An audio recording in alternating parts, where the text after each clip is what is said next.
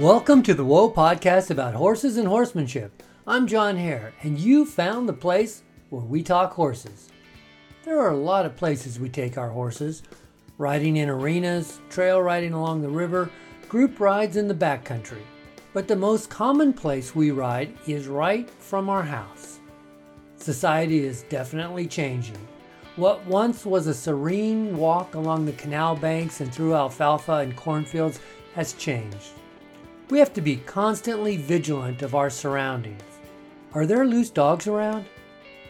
Is that a new person in the homeless encampment over there? When we cross this road, is a person in the car going to throw, yell, or honk at us? It's one more thing on the checklist. Constantly being aware of your surroundings.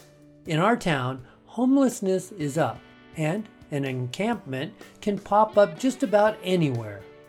Now, I'm a pragmatist.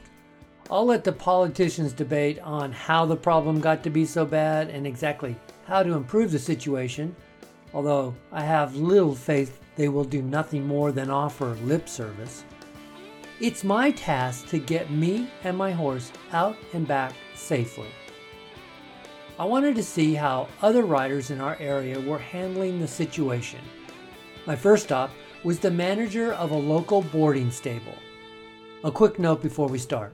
Recording on location is a lot of fun, but there are noises. To me, they are the sweet noises you hear around the stables. But for others, they may be a distraction. I've tried to minimize them wherever possible. My name's Judy Burns. I am one of the owners of Rancheria Equestrian Center. The trails around Rancheria are very nice. There are open areas, tree-lined areas, and trails along the river. I wanted to know if riders were safe riding out from her stables. They aren't as safe now as they were, say, 10 years ago. You run into more of the homeless, more of the encampments. They do have, a lot of them have pit bulls with them. A lot of them are on drugs. So you've got to be really careful and aware of where you're riding and who's around you. How do you educate boarders about safety on the trail? What we do is we have been putting on some classes. We had a class last year on self-defense for trail riders where we had an expert that is a retired police officer come in and teach the class for us. He goes into different scenes about what would happen if a dog ran up. Judy has known a man for almost 2 decades who trains law enforcement officers on strategic movements in tough situations. My name's Elmo Sharon. I was born and raised in a cattle ranch down in South Texas. Came to California when I was 21 years old. Participated in rodeos and other horse events. Got into law enforcement, and in 1978 started the Ventura County Sheriff's Mounted Unit. I was on the Mounted Unit for 25 years. The unit's trainer for 30.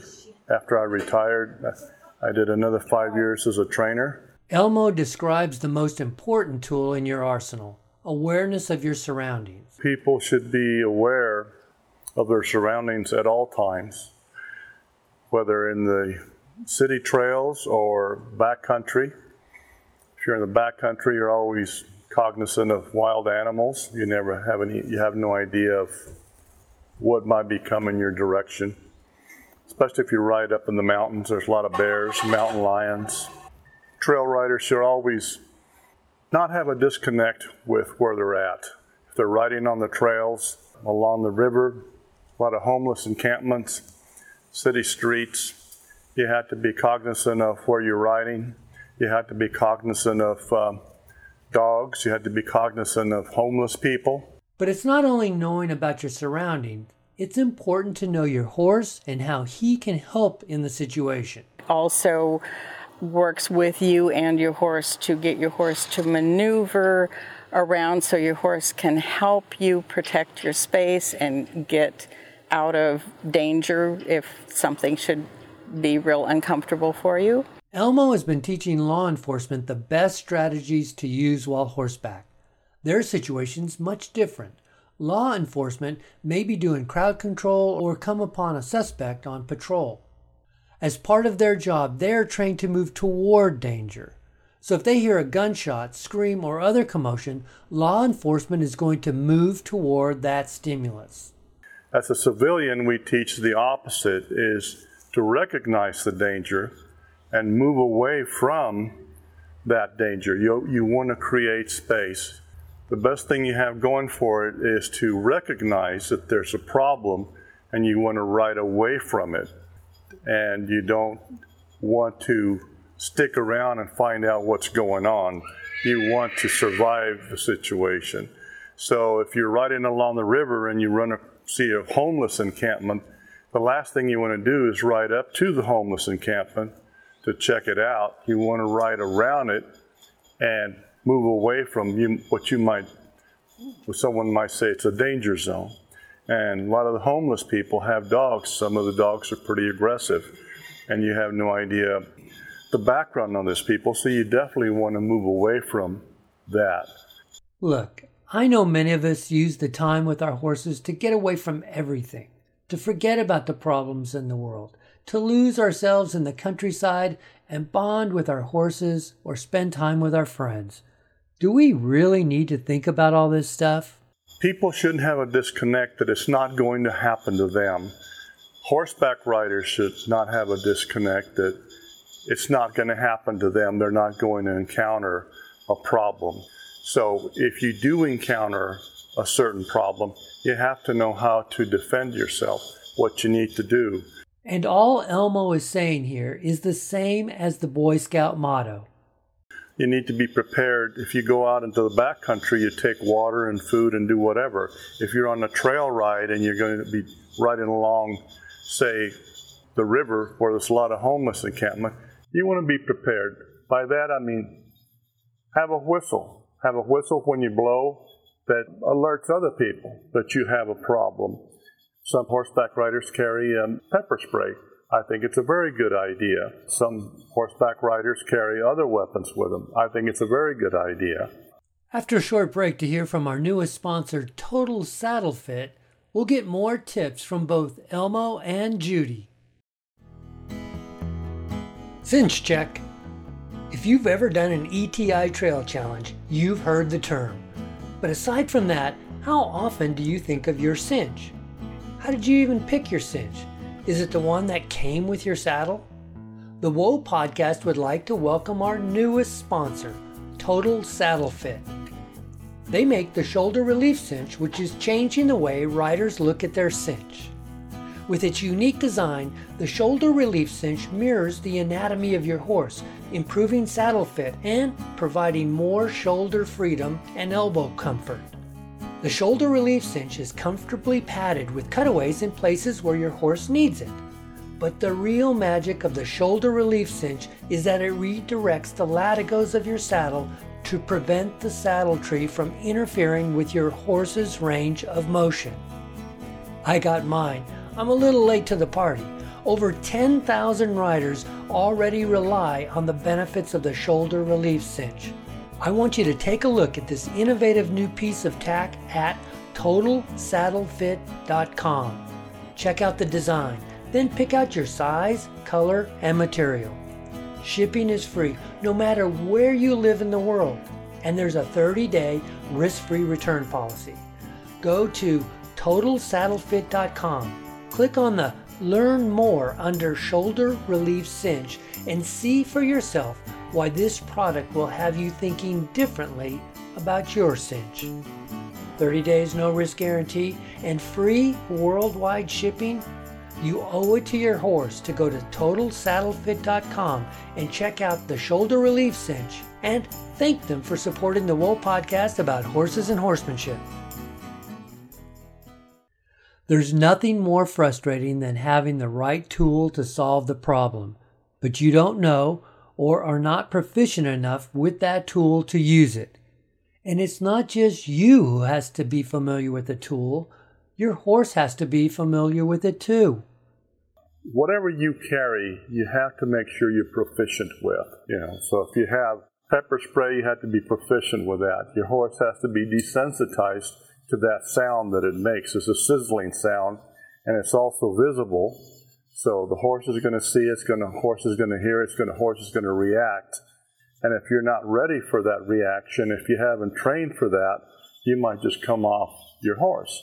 Come off your horse, there goes your transportation, your horse, and now you're left behind with the problem that you were trying to address. So it's good to be prepared and have tools at your disposal that you're comfortable with. You know, there's one side benefit of the training. In order to be effective in a tight situation, you have to practice, and you have to practice with your horse. The end result is people get a better handle on their horse. Yes, definitely have to have some horsemanship because you need to move your horse's hind end around. You need to move the horse's shoulder around. You also need to be able to back your horse out of a situation, be able to side pass your horse away from a situation, or if you're using pepper spray, you want to get your horse out of the wind so you don't get pepper spray on you and the horse. Judy says the response has been good and people are taking heed. We have had good participation from the boarders. We've had outside people come to it. I've had requests for more of these classes, so we are scheduling another class. The bottom line is if you're going to enjoy yourself on the trail, it's important to be prepared. We protect our horses from parasites by giving medication. We protect them from viruses with vaccination. And just as those expenses pay big dividends by preventing other, more costly consequences, a bit of defensive training is a small price to pay if you ever have to put those techniques in practice. Look around your horse community and see if someone is qualified to offer training. Police mounted units are a great resource. Get together with some friends and put on your own clinic. It's a great way to have fun with your horses. Our main goal is we want to keep our boarders with our horses and riders safe when they're out on the trail. We want them to enjoy their horse and feel free to go out and ride their horse in the trails. That'll do it for this episode. Thanks very much to Judy Burns of Rancho Rio Equestrian Center and Elmo Sheeran. Also, thanks to our newest sponsor, Total Saddle Fit. I hope you'll visit TotalSaddleFit.com and check out their shoulder relief cinch. You can find our podcast just about anywhere podcasts are found. And every episode is on WhoaPodcast.com. Do you have a story to tell? I'd love to hear about your horse. What was the hardest thing you had to learn about horsemanship? Was it through experience? Share your story with us. Either record yourself telling the story or contact me and we'll set up a time and I'll do all the heavy lifting. I'll record and edit and put it together and we can share it with the podcast audience. My email is john@whoapodcast.com. Please check out the Whoa Podcast on Facebook and Twitter. Share a few photos of you having fun with your horse. Thanks again for listening and sharing this podcast with your friends and riding buddies. That's how we grow. So until next time, for Renee, this is John Hare saying, go have some fun with your horses. Bye-bye, everybody.